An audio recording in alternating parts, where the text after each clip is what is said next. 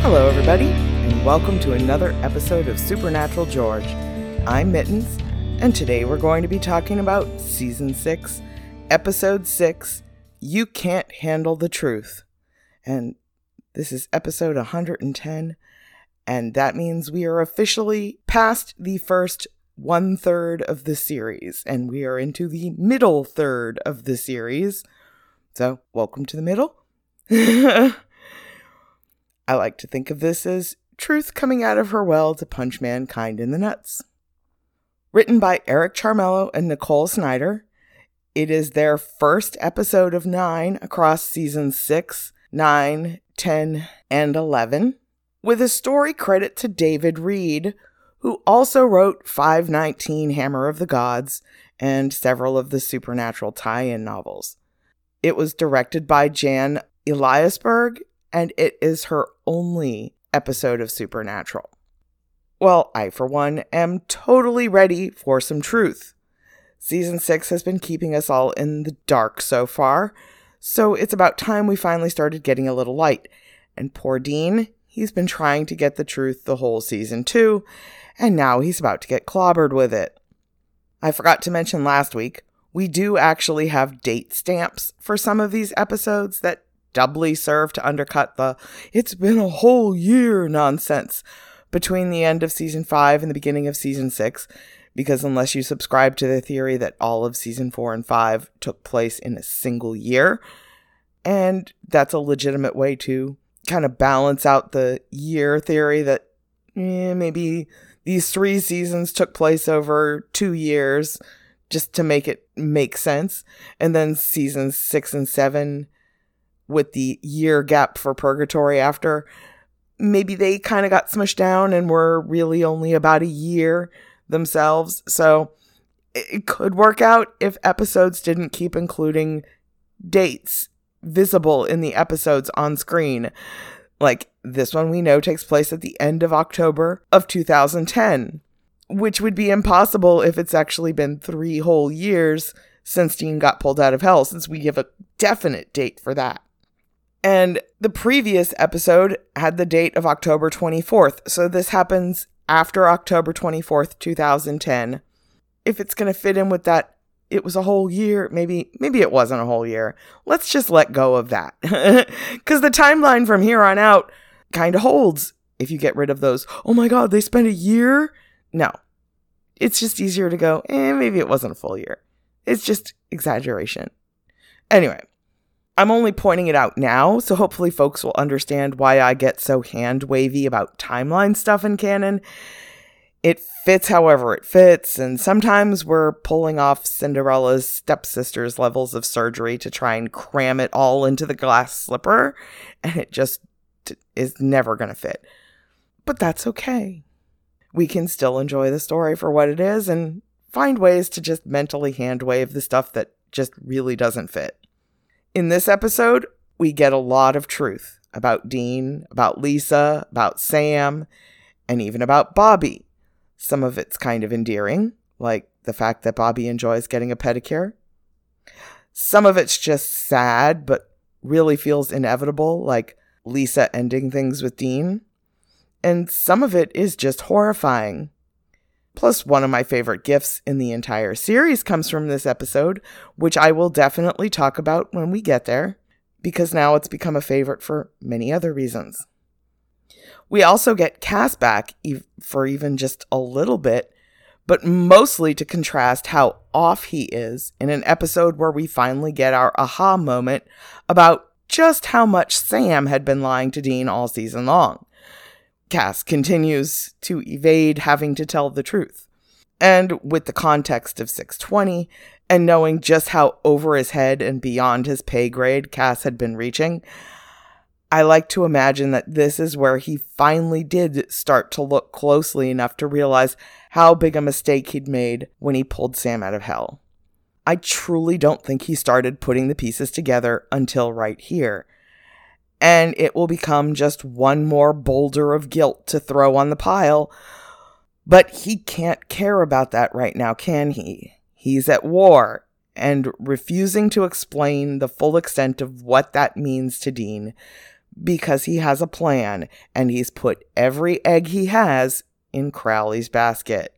He can't back away from what he believes is his only recourse. It's the only thing that will redeem him from everything he's had to do to get to this point, is just to keep plowing through with his plan. As ridiculous and awful and consequence-filled as it is, he's just completely blinded to any other potential course of action now. And isn't that just horrible? Season 6 is awfully dang painful. But like Cass, we are just going to keep plowing through because eventually we will come out the other side.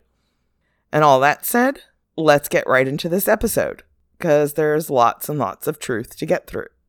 The Then segment opens with Dean on the phone with Bobby from 2 episodes ago, telling Bobby that there's something really, really wrong with Sam, overlaid with shots of Sam doing pull-ups in front of a hooker and then just staring creepily. It then immediately cuts to Dean talking to Lisa, telling her that he can't lose her and Ben. Lisa tells him that they'll be there for him when he comes back, just come in one piece. And unfortunately, when Dean turned back up, we all know he didn't come in one piece. We then get scenes from Dean's fight with the vampire who turned him, Sam standing back, watching with pleasure as Dean got turned, and then Lisa demanding from Vampire Dean, she doesn't know is a vampire, to tell her what is wrong. Him scaring Lisa and Ben both, and running away, taking the vampire cure, and realizing that Sam did intentionally get him turned, knowing that Sam doesn't actually have his back now. Which brings us to now, at a Biggerson's restaurant in Calumet City, Illinois. A waitress is on the phone with her sister, asking for help and dating advice. Apparently she went on a date that went well, but the guy hasn't called her back yet, and she wants to know if it seems too needy to call. She turns her back on her boss and says to her sister over the phone, "I just need the truth." Meaning, was it really a great date? Does he really have any interest in going out with her again? What did he really think about the date? And yet, all of a sudden, after this moment, she starts getting the truth. The awful, brutal, horrible truth. She goes to the kitchen to pick up an order, and the cook tells her, "I pity you. You're sad and pathetic, and that's the only reason I'm telling you." What a horrible thing to say to somebody. Maybe he does. That's the truth to him. But he also gives her the heads up that she should avoid the clam chowder because he flavored it with his own seasoning. And she looks at him like, what the hell? She glares at the clam chowder like, okay. And just leaves it there. Like, doesn't even try and serve it to the patrons, which, honestly, good for her. Her boss then comes up to her out of the blue and tells her, "That new girl, Misty, she's way hotter than you. She's an 8 and you're a 3. Like, why would you say this to anybody? She asks one of her patrons if there's anything else she can get for her, and the woman's like, "Oh, no thanks, dear." And then just comes out with this story about how she ran over a homeless person once and never even stopped. And it's like, none of these people are even like, why did I say that? None of them are hesitating at all. Like, we'll see later people hesitate when they're talking to Dean. A couple people are like, why did I say that? But it's like they almost have no self-awareness that they've just said something incredibly awful out loud. Then everybody in the restaurant starts saying horrible things. One little girl says she hates her mommy and wants to burn her alive. Other people are targeting her directly, saying that she gives them the creeps and she's a desperate, pathetic loser. And this is all very distressing.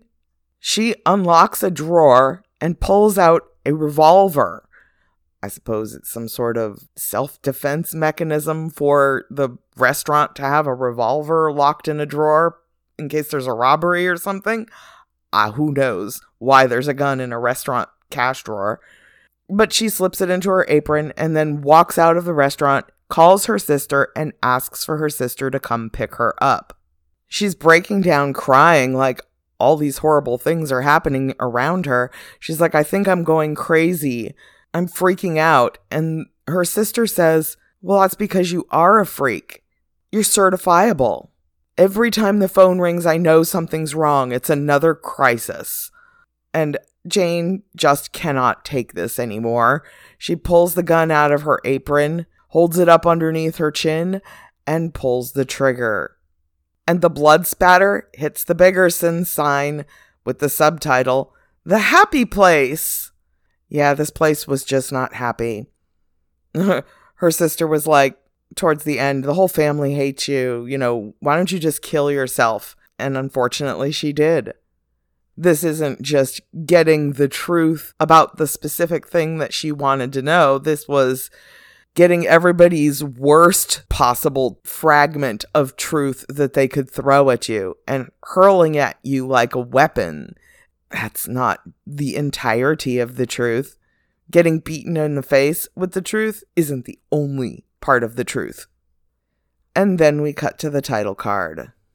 And this must be almost immediately after the previous episode, because Dean is explaining the previous case to Bobby over the phone. Sam's in the background getting a hot dog at a hot dog cart, and Dean's walking through a park, telling Bobby that Sam threw him to a vampire. And it's definitely not his brother, and Bobby insists they tested Sam for everything when he came back from hell. Salt, silver, there was nothing. He was Sam. Bobby asks if Dean has called Cass, and apparently Cass is not answering Dean's prayers either. Dean is begging Cass for answers about Sam. Remember what Dean said earlier this season when he talked to Cass? Even if you have nothing, show up and tell me you have nothing.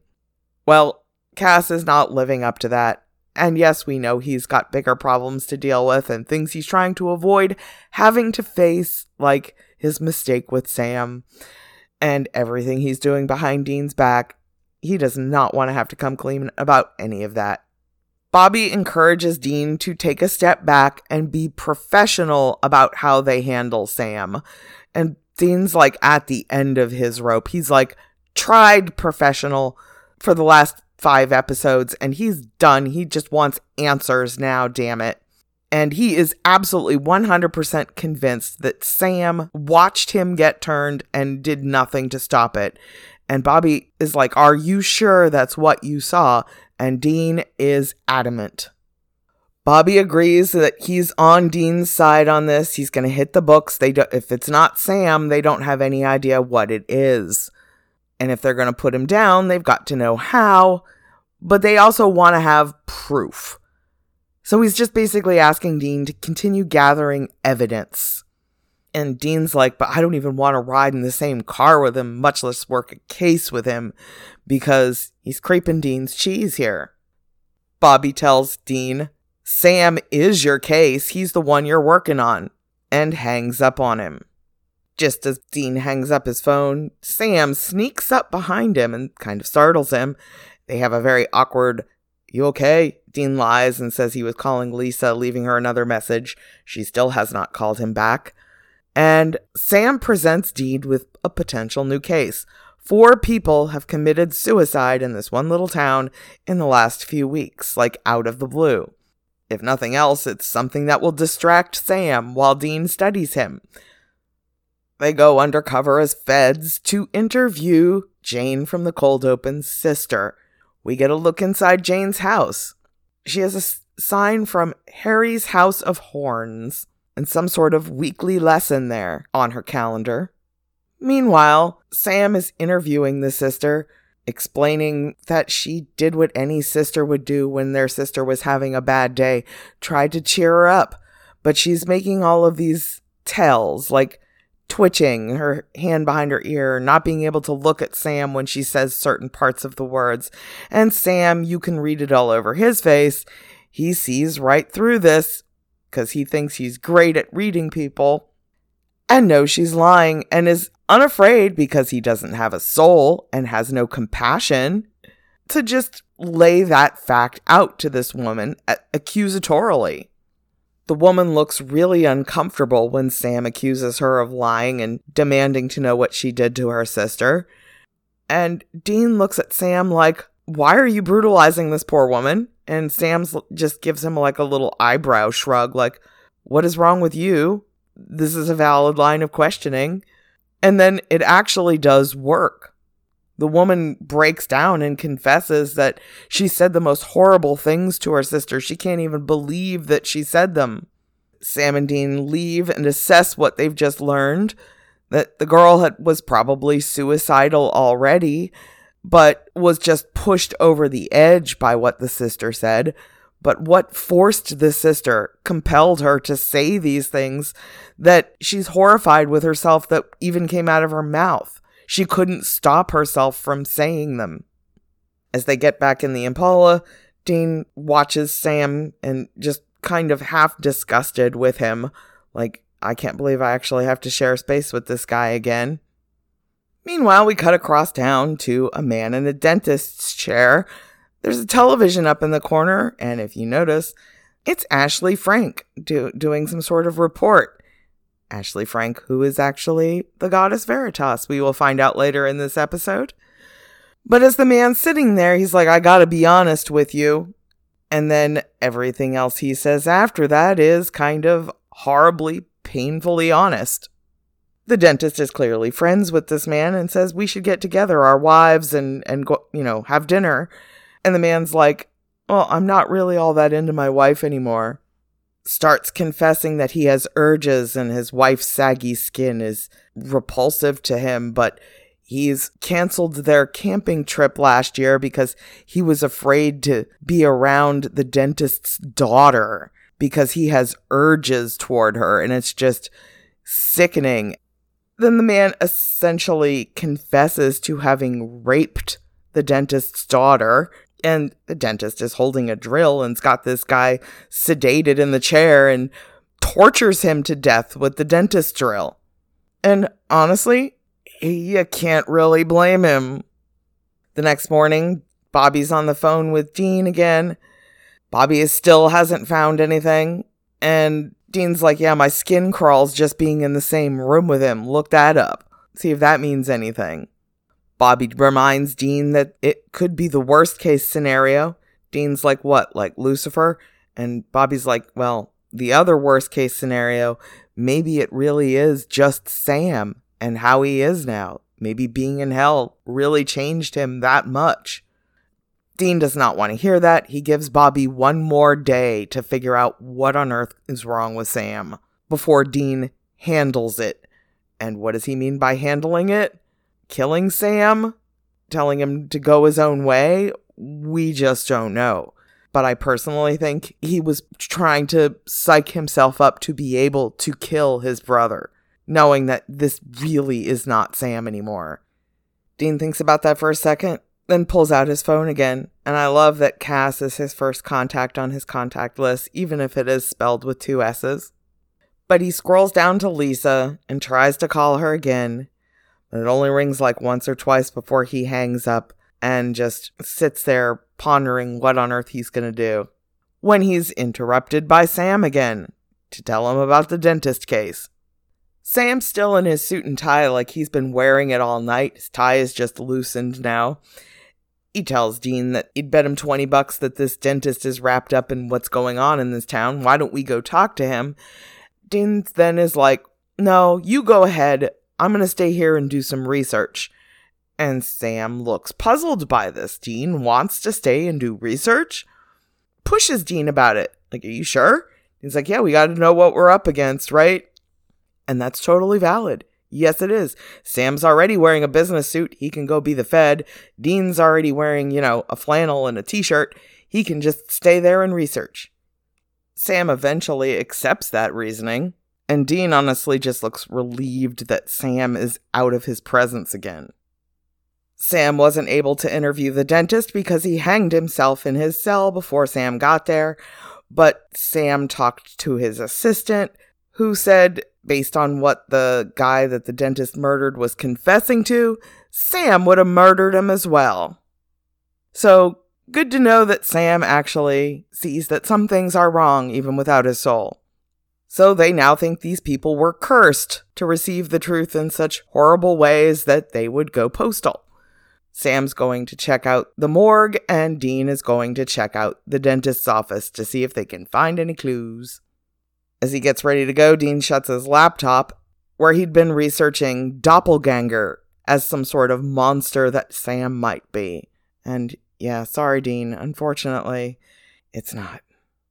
Inside the dentist's office, Dean finds a saxophone and box of reeds and a receipt from Harry's House of Horns and recalls the sticker that Jane had by her calendar for Harry's House of Horns. Could this be a connection?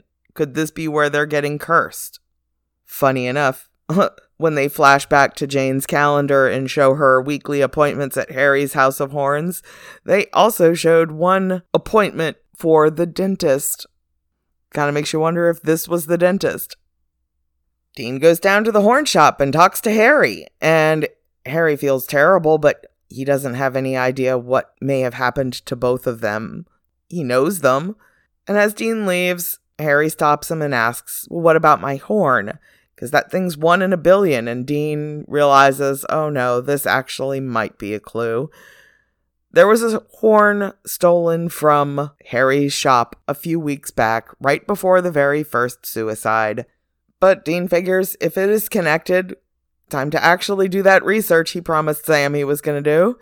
And they find a potential lead. Gabriel's Horn of Truth. Back at the motel, Dean has switched it up from beer to whiskey.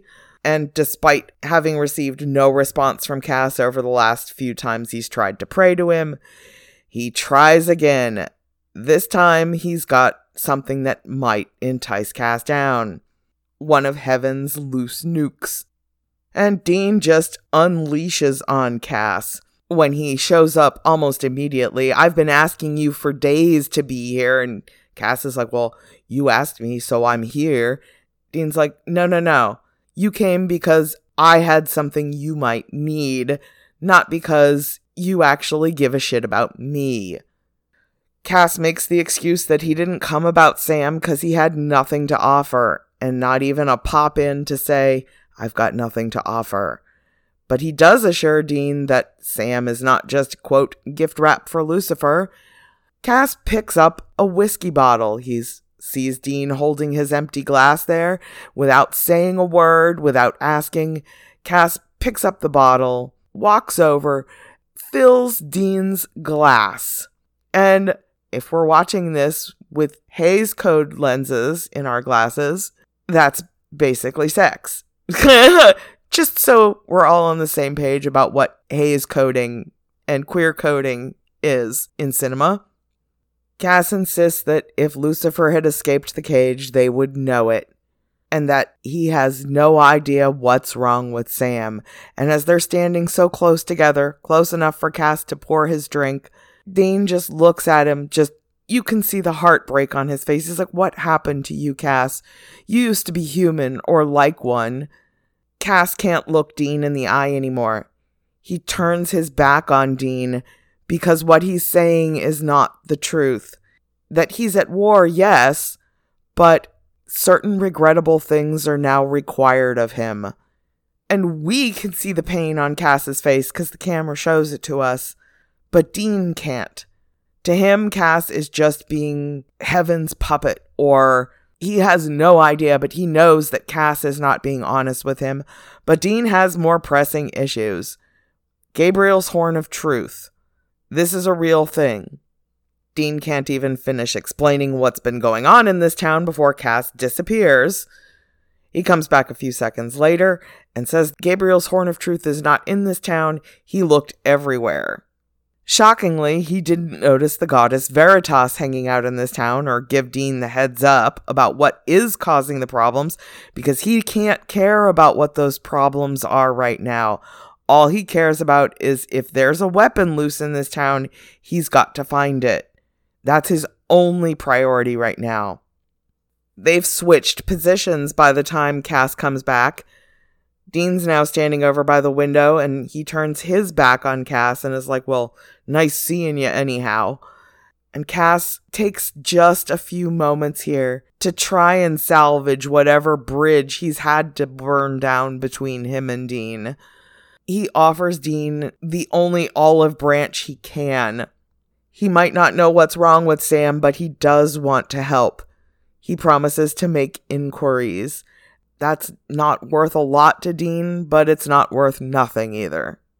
And Cass doesn't even stick around long enough for Dean to turn around and thank him. Dean's just left standing in an empty room with no answers whatsoever. Over at the morgue, Sam looks at the body of the dentist. It's clear he died by hanging himself, but he also asks to see the bodies of all the other suicide victims.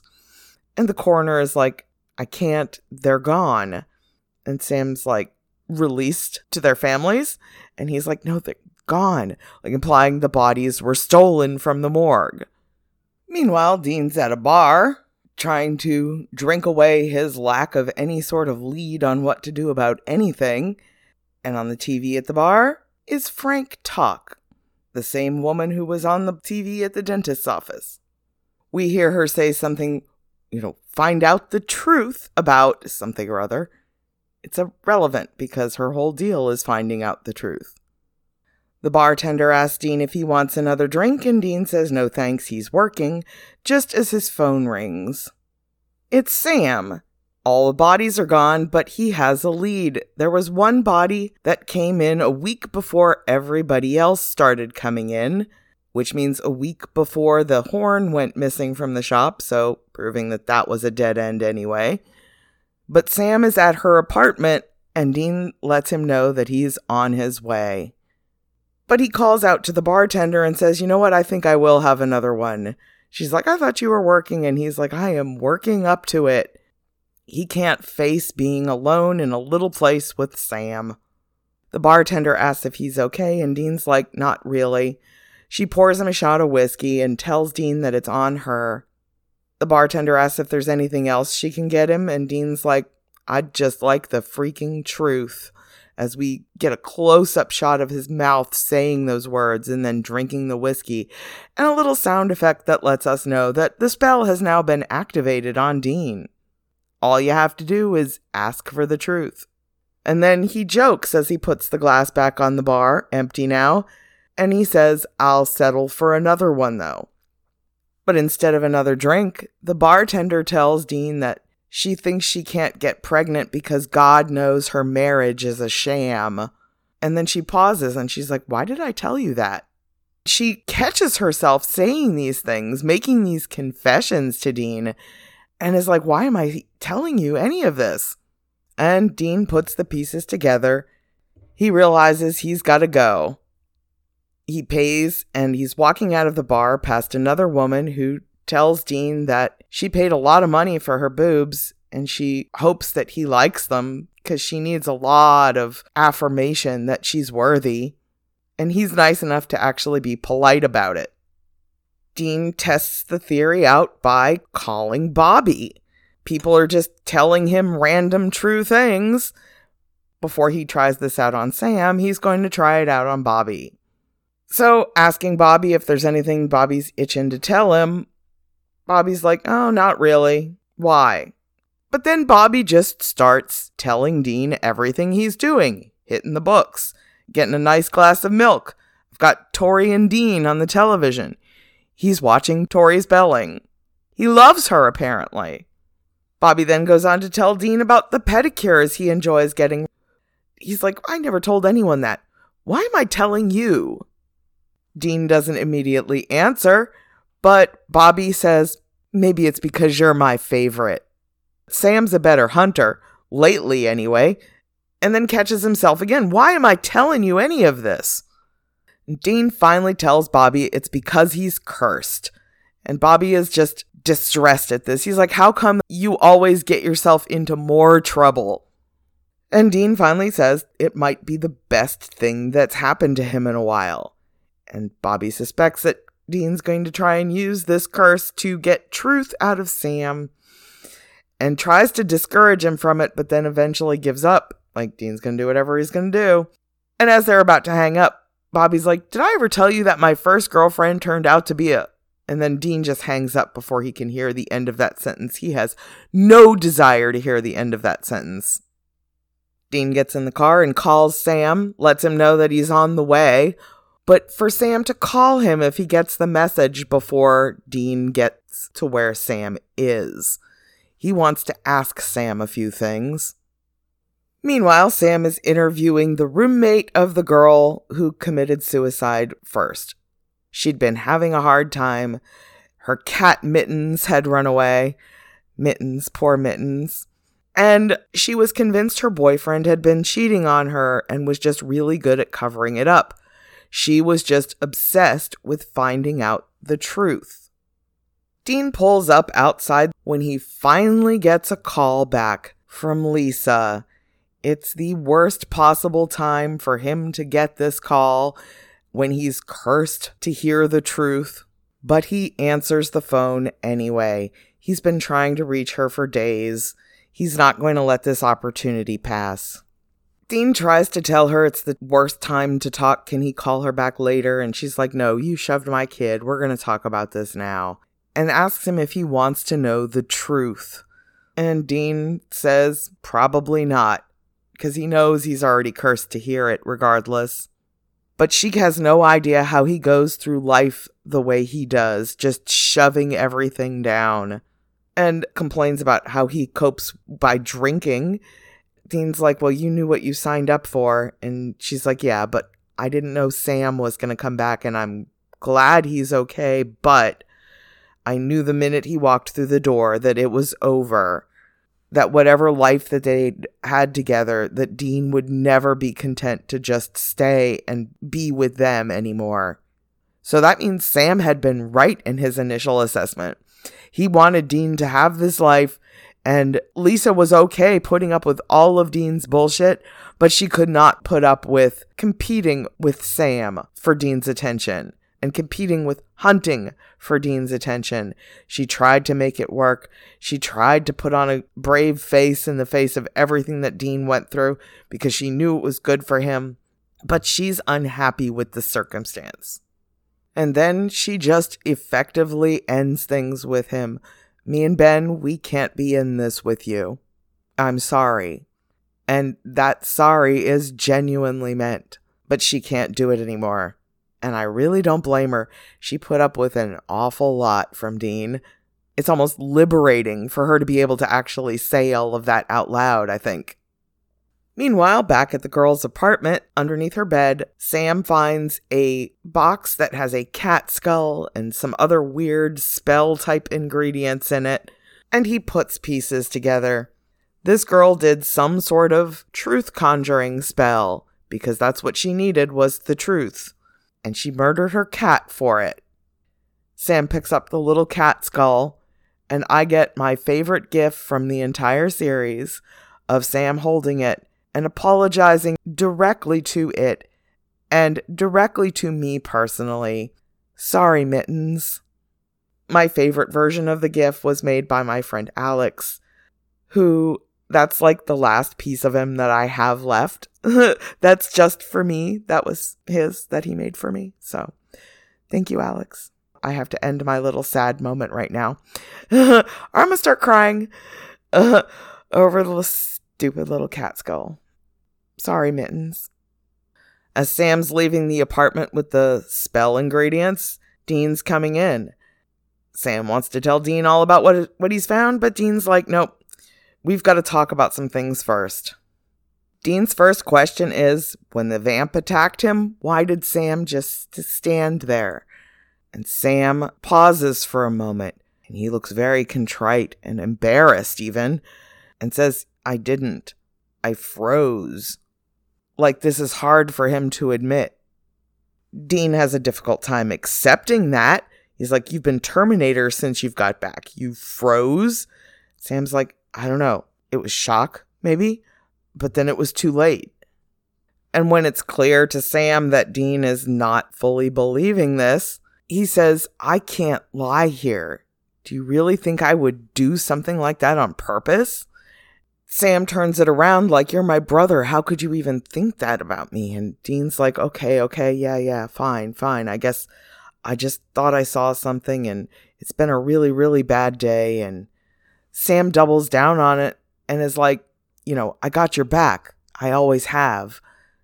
If Sam can use this moment to convince Dean that that's the truth, he's going to capitalize on that because he needs Dean to believe that. And it actually, for the moment, makes Dean feel a little better. Maybe there is something wrong with Sam, but deep down, maybe he's read way too much into it. So Dean's now doubting himself. And as Sam walks away, we see his face just go back to true neutral as he turns away from Dean. All the pain of their conversation is just wipes away in an instant. There's really something wrong with Sam. But at least Dean's able to work with him on this case for the moment.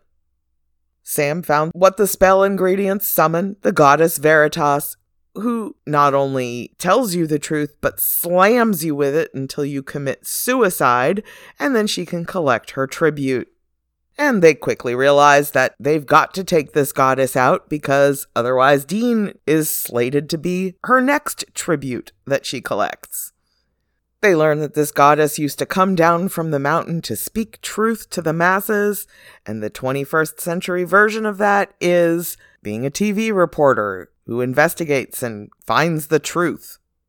They go down to the local television station and pay off somebody for back issues of her investigative reports. They spend the rest of the night and into the next day looking at footage of all of her reports. Later on that afternoon, Sam is basically watching all of her reports in fast forward now.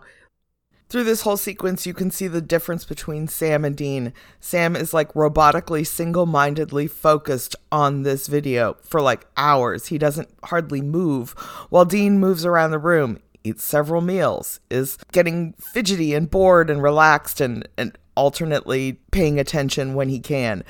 And Sam just is laser focused. There's clearly something not right with Sam, even if Dean has made himself okay with this for now. Until finally, there's one report she's doing where a dog keeps barking at her in the background, and she looks at it out the corner of her eye, and Sam notices something. A little flash in her eyes that reveal their unnatural nature. They head back to the studio, and late that night, they follow her home to her very fancy house. Dean pulls out 2 knives, special knives to kill Veritas with, and dip them in a jar of dog's blood that Sam produces. Dean asks, "Do I even want to know where you got that?" And Sam's like, "Probably not." So clearly he didn't humanely draw blood from a dog somewhere or steal it from a laboratory. He probably killed a dog for that. And he's just totally fine with that. Regular Sam would be distraught. They break into her house, which is just filled with cats, and they find the same mural hanging up in her home that was on the website about her. Until they find her dining room, I guess, where the partially dismembered corpses of all her victims are lying around, hanging, laid out on tables. And Veritas finds them there and it's like, "Oh, you made it for dinner." She just flings them across the room with a flick of her wrist and knocks them out, and they wake up, tied to posts on opposite sides of the room from each other. Sam's working on getting himself cut free, while she's focused on Dean and the tongue of the dentist that she's now consuming. That's her favorite part. It's where the lies roll off. She can't wait to eat Sam and Dean's tongues because they are some of the biggest liars she's ever met. But she thinks it's now Dean's turn to tell the truth. She wants to hear his truth before she kills him and eats his tongue. She asks Dean what he really feels about his brother, and Sam looks a little nervous, but Dean's like, "Better now. Yesterday I wanted to kill him in his sleep. Dean thought he was a monster, but now he just thinks that Sam was trying to act like him. He's taken this and turned it around and made it his own fault." Dean describes what they do. Half the time you're covered in blood until you're covered in your own blood and you think you're going to die. Like right now. He's tied up and at her mercy. She could kill him right now, and there would be nothing he could do to stop that. That's just his life. And Dean's like, "And I thought I wanted a family." And she's like, but you lied. Dean's like, no, but what I'm good at is slicing throats. I'm not a father. I'm a killer, and I know that now. There's no changing that. And that truth pains him. He doesn't want to just be a killer. And we all know he's not just a killer, that he collects kids in this show like the world's greatest foster parent.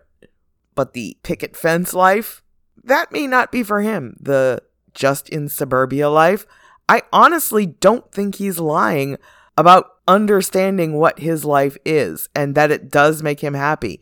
And it just breaks my heart every time I hear someone say, oh, well, Dean didn't really ever want to be a hunter. You know, he just felt obligated. And I'm like, I truly think he derives pleasure from hunting, from saving other people. This is a major source of pride and personal satisfaction for him. And it's not detracting from his life the way a lot of people frame it as just something purely negative that he feels he has no choice about. She, though, is satisfied with Dean's answer, gets up and walks away towards Sam and is like, yeah, so you must have been relieved when Sam came back into your life.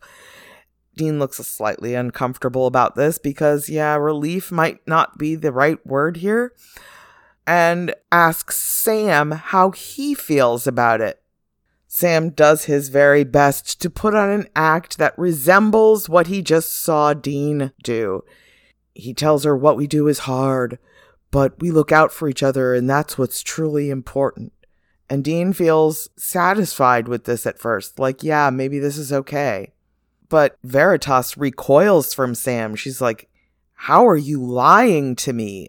And Dean glares over at Sam like, what? He's lying to you even through this curse? She asks Sam what he is, how he's able to lie to her, then asks Dean, what is he? And Sam's like, you said it yourself.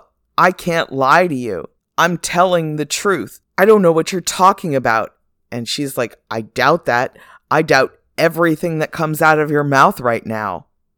She declares that Sam is not human. And Dean's like, what? And she realized that Dean didn't know that Sam wasn't human and is like, now that I believe. But just at that moment, Sam gets cut through his ropes, binding his wrists together, flings the knife at Dean for Dean to cut himself free, and starts fighting with Veritas. Veritas gets Sam wrestled to the floor and is choking the life out of him. Dean finally gets himself cut free, picks up a crowbar or something, stabs her through the back to stop her from trying to murder Sam. She comes out with her goddess face, looks very cat-like, which gives Sam just enough time to reach up and grab the dog blood-covered knife to stab her with and kill her. They murdered the truth. And as Sam finally stands back up, Dean holds out a big knife at Sam like, yeah, this conversation is not over. Sam slowly backs away, trying to convince Dean that it's him, it's Sam. And Dean's like, you are not my brother. What are you pretending to be my brother? Dean doesn't want to believe anything Sam has to say. He doesn't even believe it's really Sam. Sam begs for a chance to just tell the honest truth that Veritas was right. He swears this is going to be the truth now, finally. He's known something was really, really wrong with him for a while now. Sam tells Dean, yes, he lied to him. And yes, he did let that vamp turn Dean because he knew they had a cure. And he knew Dean could handle it. He knew Dean would be able to infiltrate that nest if he was a vampire too. And then they could just turn him back and everything was okay. He's like, I know that should stop me from doing any of this, but it doesn't. Because I just don't care. Sam explains that ever since he's been back, he's a better hunter because he doesn't feel anything. He doesn't feel scared. He doesn't feel regret. He doesn't feel anything. And that should scare him, but it doesn't. I, for one, do not think that Sam is actually a better hunter now, more ruthless. I mean, he doesn't have to feel the consequences of his choices and actions. So he's willing to take more risks, or, he doesn't care if he hurts people or gets people killed. who don't deserve it, it doesn't affect him anymore, so he doesn't hesitate. I don't think that makes him a better hunter. I actually think it just makes him very dangerous. And Dean puts all of this together in his head, all the bad feelings he's had about Sam, all the iffy decisions and choices that Sam has made over the last however long they've been hunting together, several months at least, and sets the knife down because Sam is asking for help now. He came clean, but it took all of this to get them there. And he nearly killed Dean in the process, or put Dean in a situation where Dean may have killed somebody else that he cared about, Lisa or Ben, or even Sam himself, if he'd turned. And Sam just doesn't have any emotional regrets about this. Nothing. But Dean sets the knife down, turns his back on Sam to do it too. It's a show of trust in Sam, and Sam feels relief. He sighs and is like, okay, yeah, we're going to get past this. And Dean turns around and just punches Sam, and punches him some more, and keeps right on punching him because, my God, Sam kind of deserves this here. And I'm with Dean. This is cathartic. Even though it's very clear that Dean is incredibly pained and distressed by what he has done. But Sam has put him through all of this, destroyed what he thought was his one shot at happiness, lied to him for over a year, almost got him killed several times, and apparently doesn't even care about it. And now we're about to finally get to the truth, which will inadvertently pry a little bit more truth out of Cass. I just feel so bad for Dean that this is what his season looks like for most of the season. He's just fighting for the truth, to get out of the dark, to have people not lie to him, not deceive him, not try and protect him or shield him from some ugly truth. Like, just rip the Band-Aid off. Don't leave him in the dark, because it only ends up making things worse when the truth finally does come out. Like 2 weeks ago, Bobby asking for help from people was like pulling teeth. He didn't want to have to ask for help, but everybody was so willing to just jump to his aid when he did, of their own free will, because they cared. Rufus, Jody, Dean and Sam even. All you had to do was ask, and that's the situation that Cass is in. All he had to do was ask, and it would have saved so much stress down the road. Just like Sam, all he had to do was ask Dean for help when he started realizing there was something wrong. He could have asked Bobby for help. He could have asked Samuel for help. He could have told Samuel the truth when Samuel started questioning about, something wrong with you, Sam, instead of lying and denying, because he was only trying to protect himself. He thought he was doing the right thing, or when he knew he wasn't doing the right thing, he just didn't care. So Dean is finally someone that Sam can only lie to so much before Dean just punches him unconscious and drags him to get colonoscopied. So, at least Cass does reply to that prayer, which we'll see at the very beginning of next week's episode. Season 6, Episode 7, Family Matters, where we'll begin to get to the bottom of all the underlying family drama issues that have been festering under the surface all season long.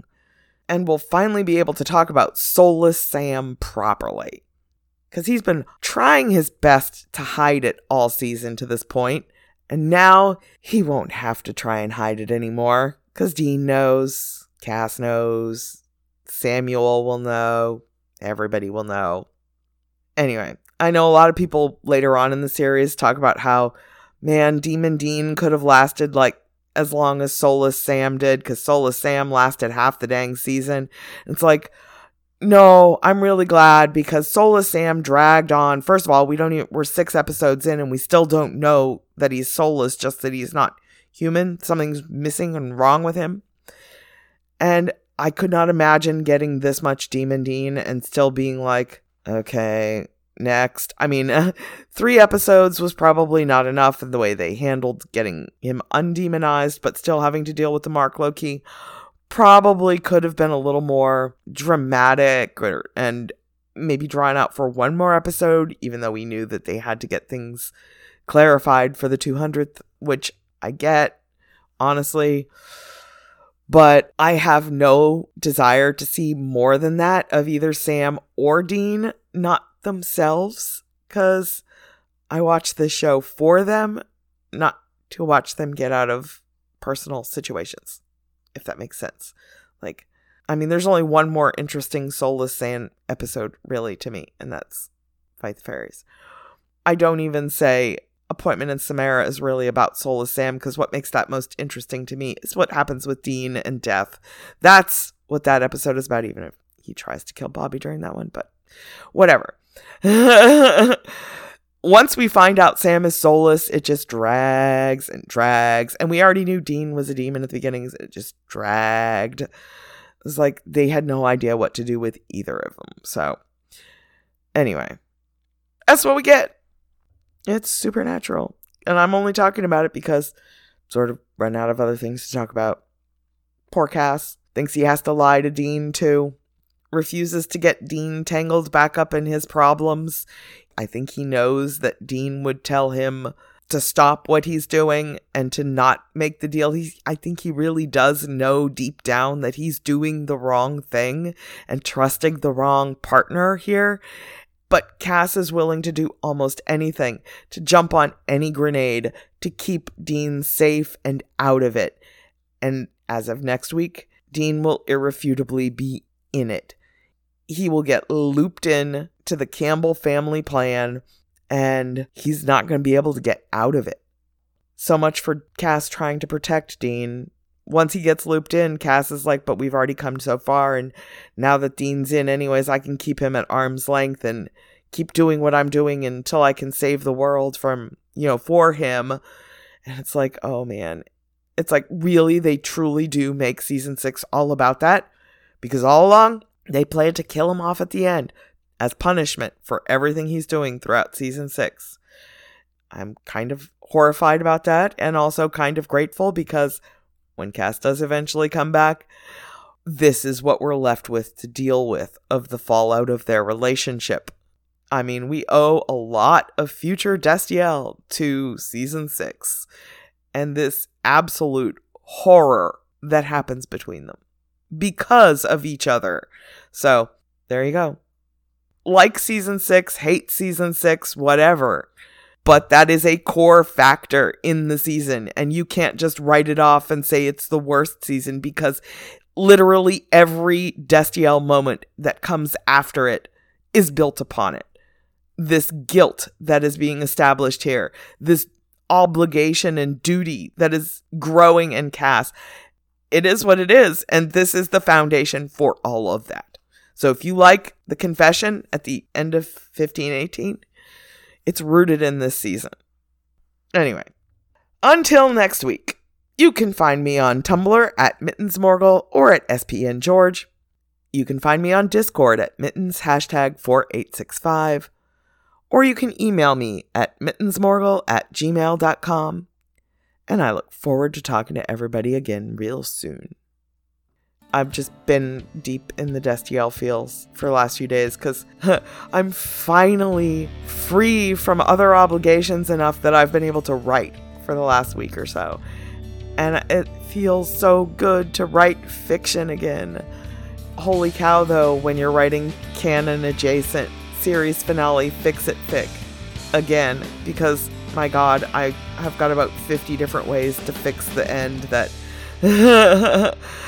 all of them would have been better than the actual end, but, I'm so deep in my feels on that right now that I'm sort of reliving all of the series all at once, going through it and pulling out morsels like this and feeding them into a blender to make fic with. So, my brain is the blender. Anyway, it's given me feelings, unlike Sam, because Sam doesn't have feelings. Because he's got no soul. But we'll get that fixed. Just, 5 more episodes and he'll get his soul back. we'll all be good. At least Dean will be happy for like a day until Cass spills the beans about it. But Sam will get fixed. Anyway, have a good one, everyone.